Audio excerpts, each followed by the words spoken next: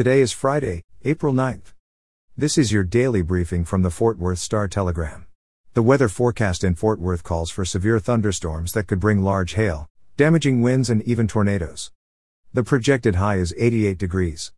Our top story today: a man was arrested early yesterday in connection with an explosion that rocked a bridge in Bedford on Wednesday evening, leading authorities to close down the bridge and call in the help of federal agents. No one was injured when the unknown explosive device detonated, Bedford police said. Officials located a second device around 10:30 p.m. Wednesday, police said, and a team of explosive experts destroyed it with a controlled detonation. The suspect, whose identity wasn't released, was taken into custody around 3 a.m., police said.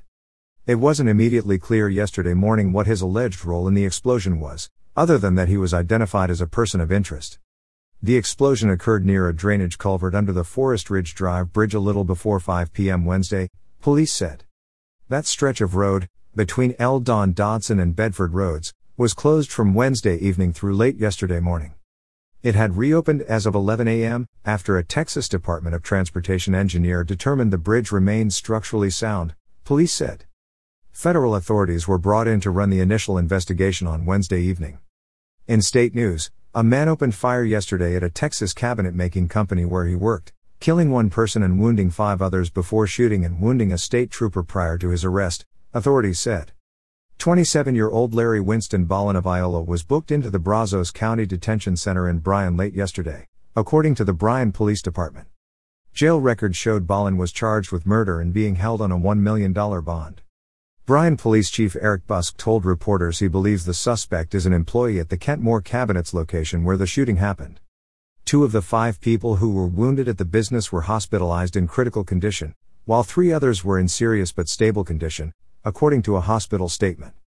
During the manhunt for the suspect, he shot and wounded a state trooper, who was hospitalized in serious but stable condition, the Texas Department of Public Safety said on Twitter. In more pandemic news, Tarrant County reported 7 coronavirus deaths and 323 cases yesterday, the most single-day cases reported since March 17. The number of hospitalized COVID-19 patients decreased by 15 to 138. The high was 1,528 patients on January 6.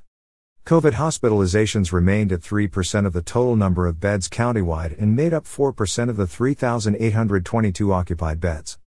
The 3% rate has gone unchanged since March 31. It was at a pandemic high of 38% on January 10. Tarrant County has now confirmed 252,461 cases of COVID-19, including 3,340 deaths. And finally today, after almost 30 years of growing the world's longest fingernails by a female, Iona Williams has finally filed them down to history. Williams had her nails, which measured more than 24 feet combined, removed recently at a Fort Worth dermatologist's office. Dr. Allison Redinger of Trinity Vista Dermatology used an electric rotary tool to cut the nails after measuring them one final time. Williams, who is 62, had been the active Guinness World Records holder for longest fingernails by a female since 2017. She stopped cutting her nails in the early 1990s. For the latest in Fort Worth and Tarrant County news, visit star-telegram.com.